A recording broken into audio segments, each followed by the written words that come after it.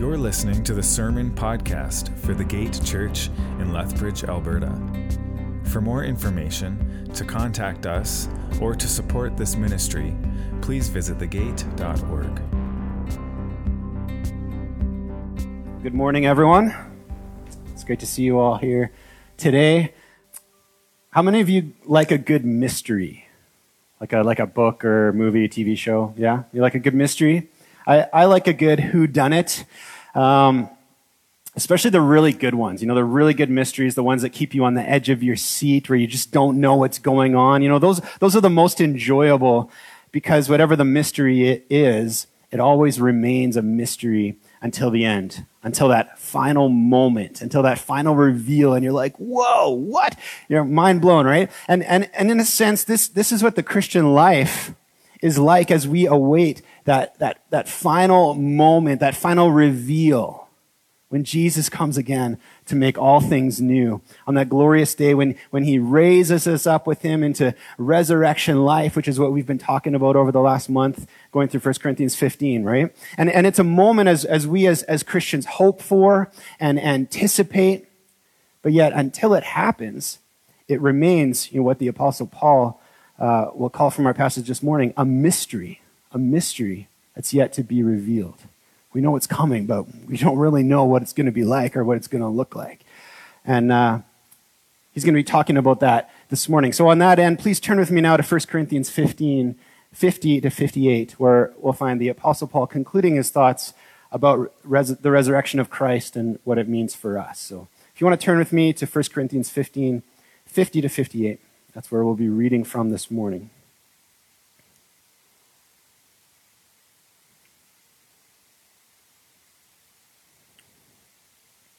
All right, so again, he's been talking about the resurrection of Christ and our resurrection in him, and he's concluding his thoughts here to the church in Corinth, and he says, "What I am saying, brothers and sisters, is this: flesh and blood cannot inherit the kingdom of God, nor can corruption inherit corruption.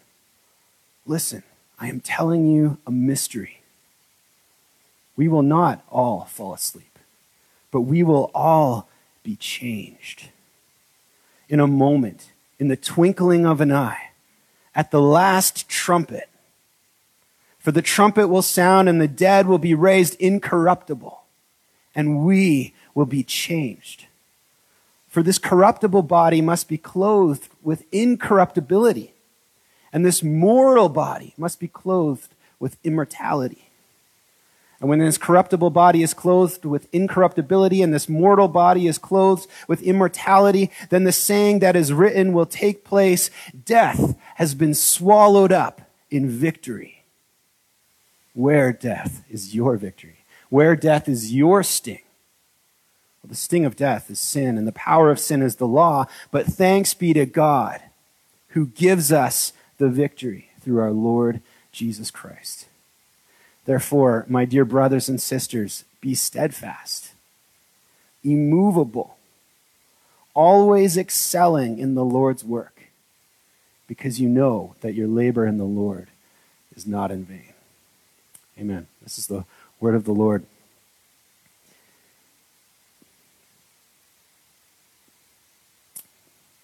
All right, so as many of you know, I've been playing soccer for most of my life. Any soccer players out there? Oh, two. Come on. No, I enjoy it. It's something I enjoyed, something I was good at. And I say was because a week and a half ago, I actually played what will most likely be my last soccer game. Not that I'll never kick the ball around again or play a pickup game here and there with my boys or whatever, right? But I decided that I was done playing in an organized league. I'm done with that. And there were a multitude of factors which led to this decision, but the biggest reason is due to the fact that I am getting older and my body is slowing down.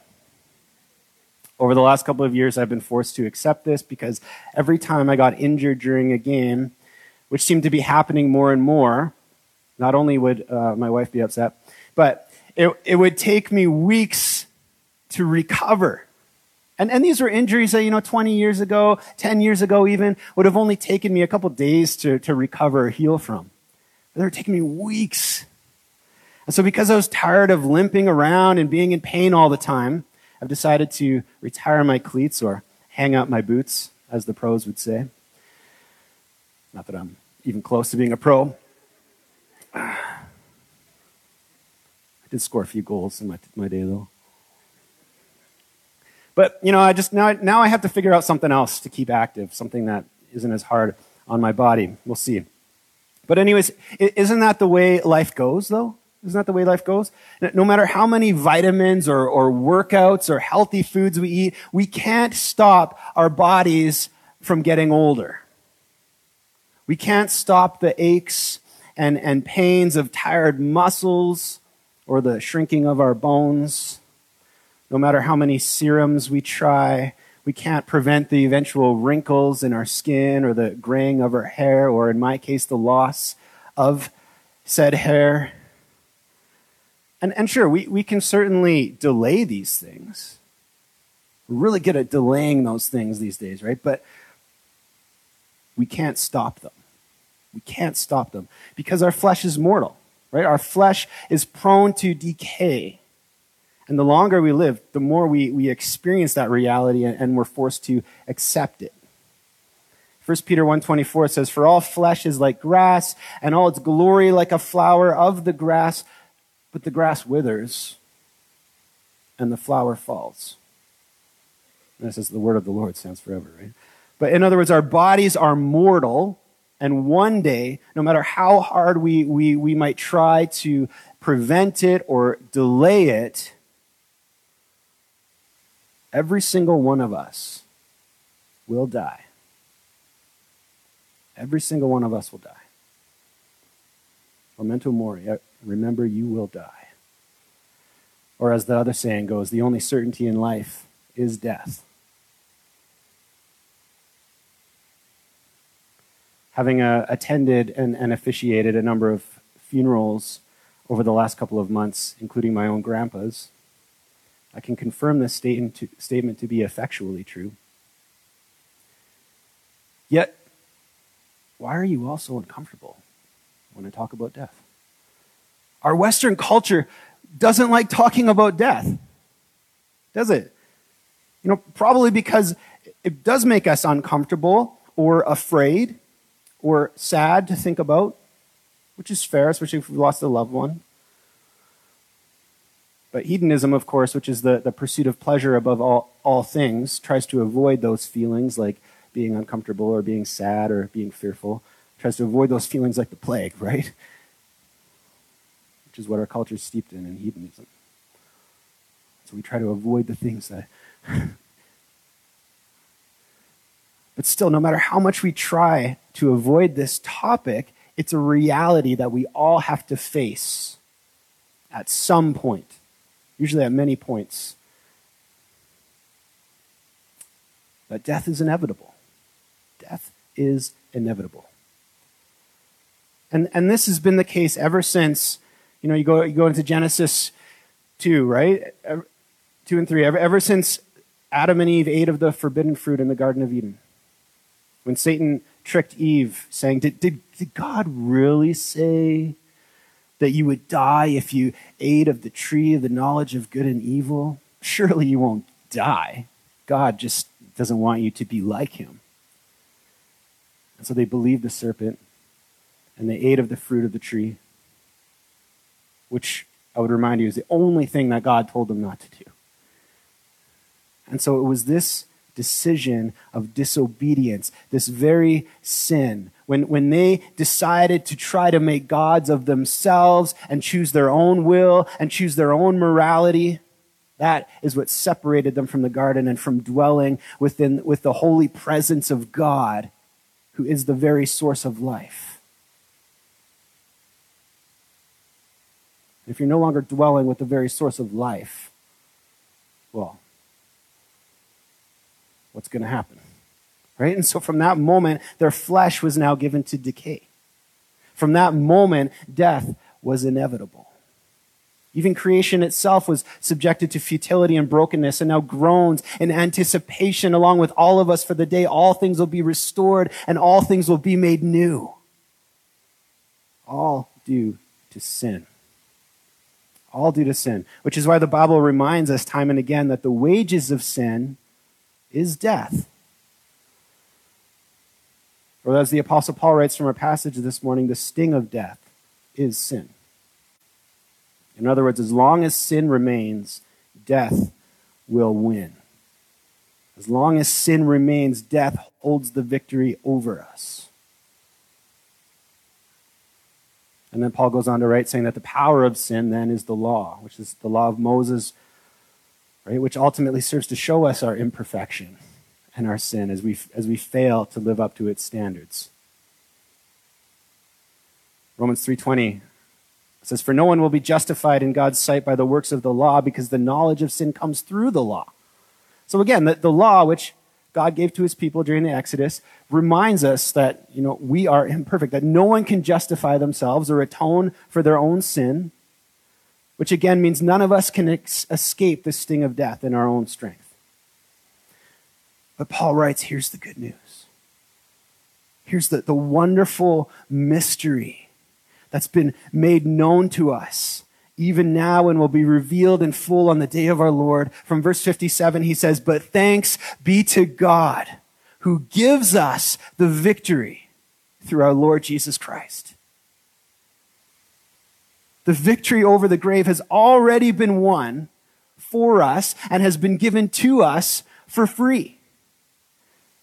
As Christians, we can rejoice in the glorious truth that through his death and resurrection, Jesus Christ has in fact put death to death. He bore the weight of all our sin upon himself on the cross as our sinless sacrifice, but death could not hold him because death had no victory over him. And he was raised by the Spirit of God on the third day.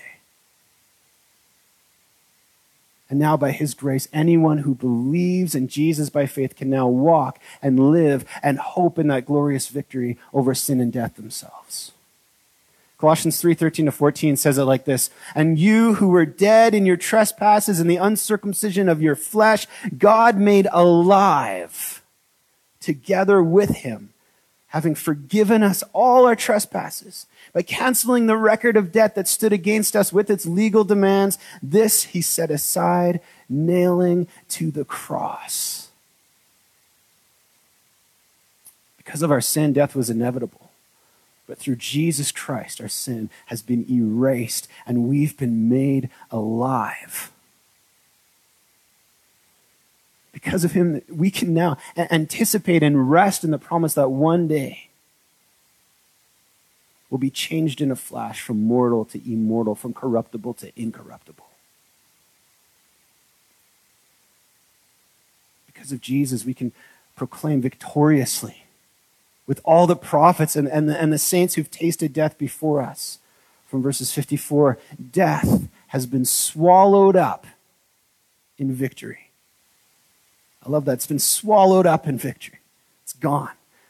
And so we can boast, we can say, where death is your victory, where death is your sting.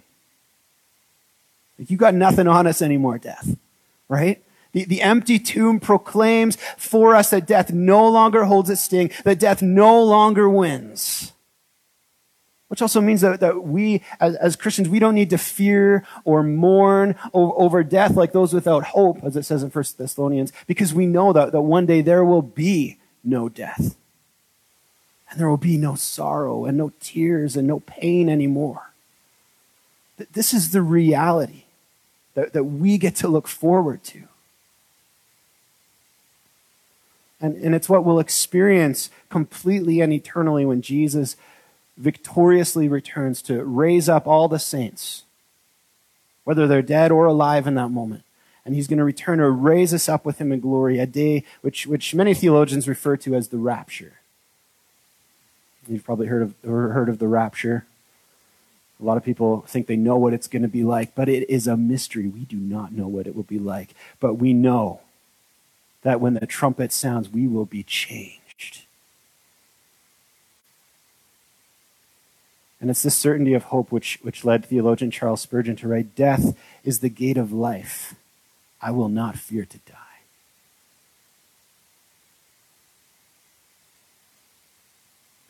Death is the gate of life. I will not fear to die. That's the confidence of a Christian. And this is why Paul and the early Christians referred to those who were dead as those who were only sleeping. Because death is no longer final. It's a gateway to resurrection life. This is our certain hope.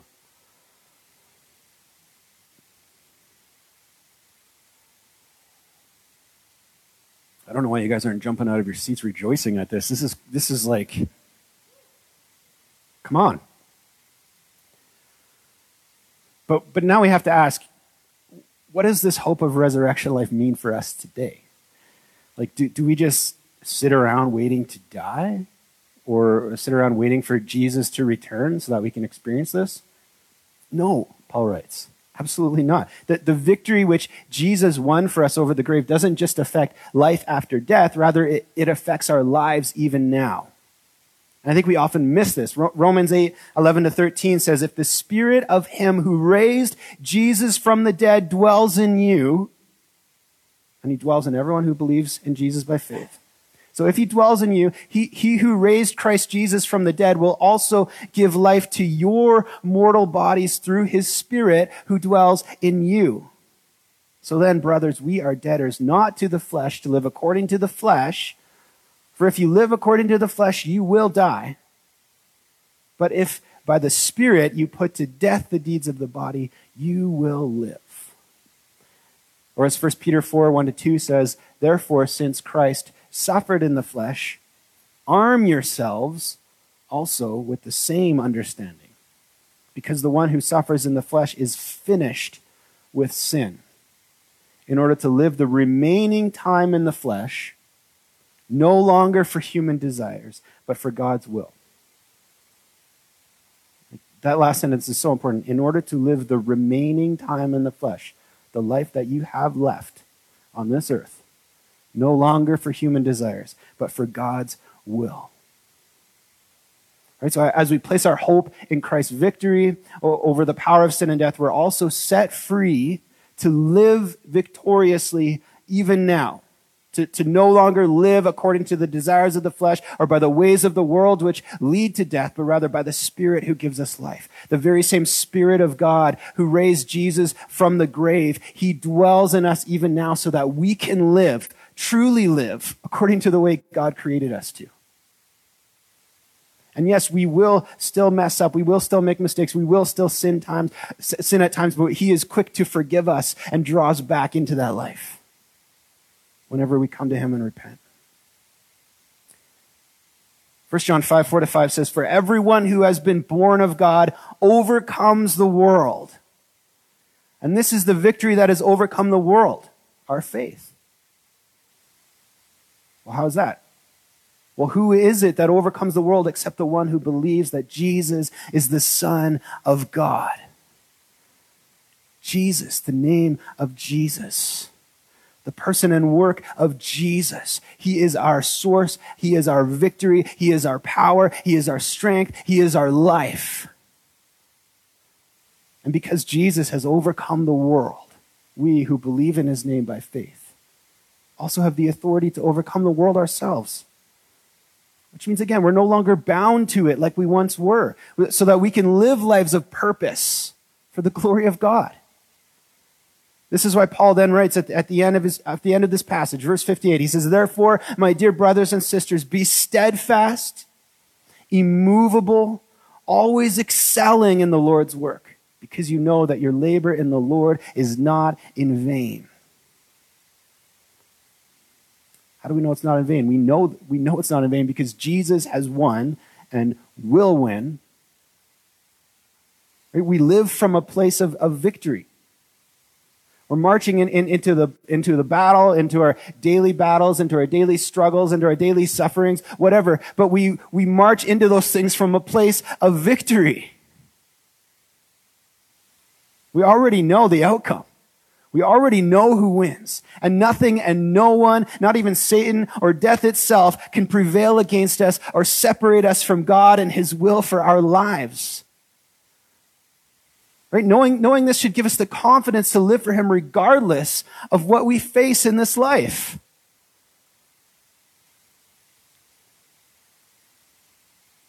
Psalm 27, 1-3 says, "The Lord is my light and my salvation. So whom should I fear?" Right? The Lord is the stronghold of my life. Whom should I dread? When evildoers come against me to devour my flesh, my foes and my enemies stumbled and fell. Though an army deploys against me, my heart will not be afraid. Though a war breaks out against me, I will still be confident. For if the living God is for us, who can be against us? Who? No one. Who can separate us from the love of God? No one. Neither death, nor life, nor angels, nor principalities, nor powers, nor things present, nor things to come, nor height, nor depth, or any other creature shall be able to separate us from the love of God, which is in Christ Jesus our Lord. It's amazing that Pastor Blair read that this morning. I didn't ask him to do that. That's what's on our hearts this morning. That's what God's teaching us this morning. Nothing can separate us from him. He has already won. Of course, many will try, right? Many will try, but with our faith in Christ, they will surely fail. The enemy has lost and just doesn't know it yet, right? The gates of hell cannot prevail against Jesus Christ.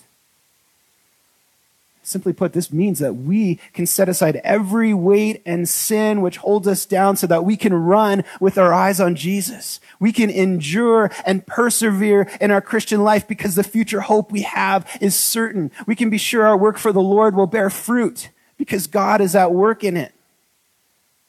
Because the living God is at work in it. So even when life feels difficult and the experiences of death around us might feel heavy, know that it's not in vain.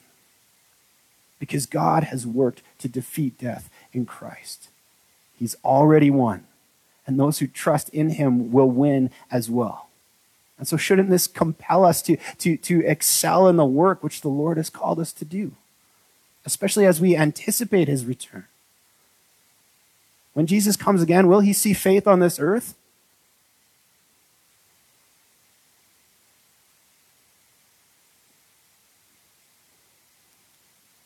He's not looking for I prayed the Lord's Prayer. No, he's looking for faith on this earth. You know, I'd say too many Christians tend to bide their days in comfort or waste their days just doing whatever as they wait for Jesus to come and bring them to heaven. This isn't the call. If we were just supposed to twiddle our thumbs and sit around waiting for the rapture, he'd have taken us already.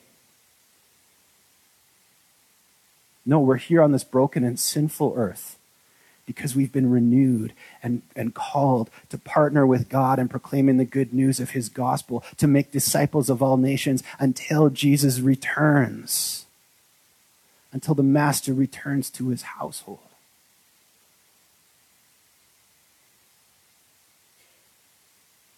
This reminds me of the day described in Acts 1. After Jesus ascended into heaven to take his seat at the right hand of God. And all the disciples were just staring into the sky. Like, ooh, where'd he go, right? But then some angels appeared to them and were like, why do you stand here looking into the sky?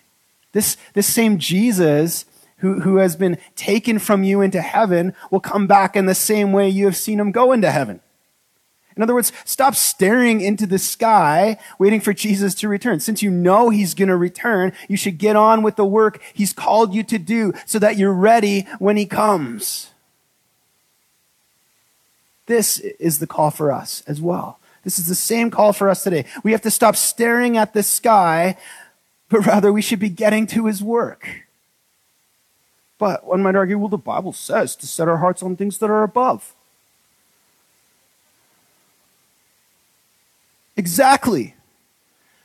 To set our hearts on things that are above doesn't mean we stare into the sky like idiots wasting our life away or hiding in fear of what man can do to us. It means to live our lives boldly as if we were already dwelling above with God, in as much as we can in this mortal flesh. In other words, we don't have to wait to die to live. We can live now. As theologian N.T. Wright notes, if it is true that God is going to transform this present world and renew our whole selves, bodies included, then what we do in the present time with our bodies and with the world matters. For far too long, many Christians have been content to separate out future hope from present responsibility, but that is precisely what Paul refuses to do. His full-body doctrine and promise of resurrection sends us back to our present world and our present life of bodily obedience to our Lord, in the glorious but sobering knowledge that if there is continuity between who and what we will be in the future, we cannot discount the present life, the present body, and the present world as irrelevant. The hope and promise of resurrection life is meant to have a direct effect on our current life today. We've been made alive, and the Spirit of life dwells within us. That's meant to have a direct effect on our current life today, and it's a life which is no longer lived for itself, but confidently for the one who died to save us. And it's a life no longer lived by the flesh or under the compulsion to sin, but a life lived by the Spirit and in righteousness and goodness and sacrificial generosity. It's a life of repentance and humility which seeks to put away all that is incorruptible and worldly in exchange for that which is incorruptible and stored in heaven. It's a life lived in community where we encourage and are encouraged by the body of Christ. And while we're not yet perfected as we one day will be, it's a life which seeks to grow and be sanctified in the Lord through his word and through prayer and in love for others. So that with confidence we can say from 2 Corinthians 4:16, therefore we do not lose heart, but though our outer man is decaying, yet our inner man is being renewed day by day. Ultimately, to live a victorious life is to abide in Christ. Just as we were singing before this message, right? To abide in Christ is to recognize that our life is no longer our own, that we were bought with a price, that we need Jesus, and that Jesus and Jesus alone is our life. And therefore it belongs to him, now and forever. And so, of course, the deeper we abide in him and grow in our relationship with him, the more deeply we'll walk in victory. And truth be told, there's no one I'd rather give my life to than Jesus, for he has already humbly given up his life for me. Galatians 2:20 says, I have been crucified with Christ, and I no longer live, but Christ lives in me. The life I now live in the body, I live by faith in the Son of God who loved me and gave himself for me.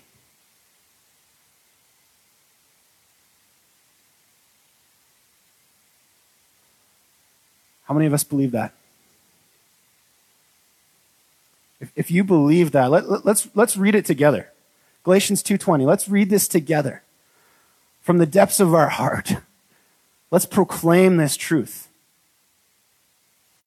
I have been crucified with Christ, and I no longer live, but Christ lives in me. The life I now live in the body, I live by faith in the Son of God, who loved me and gave himself for me.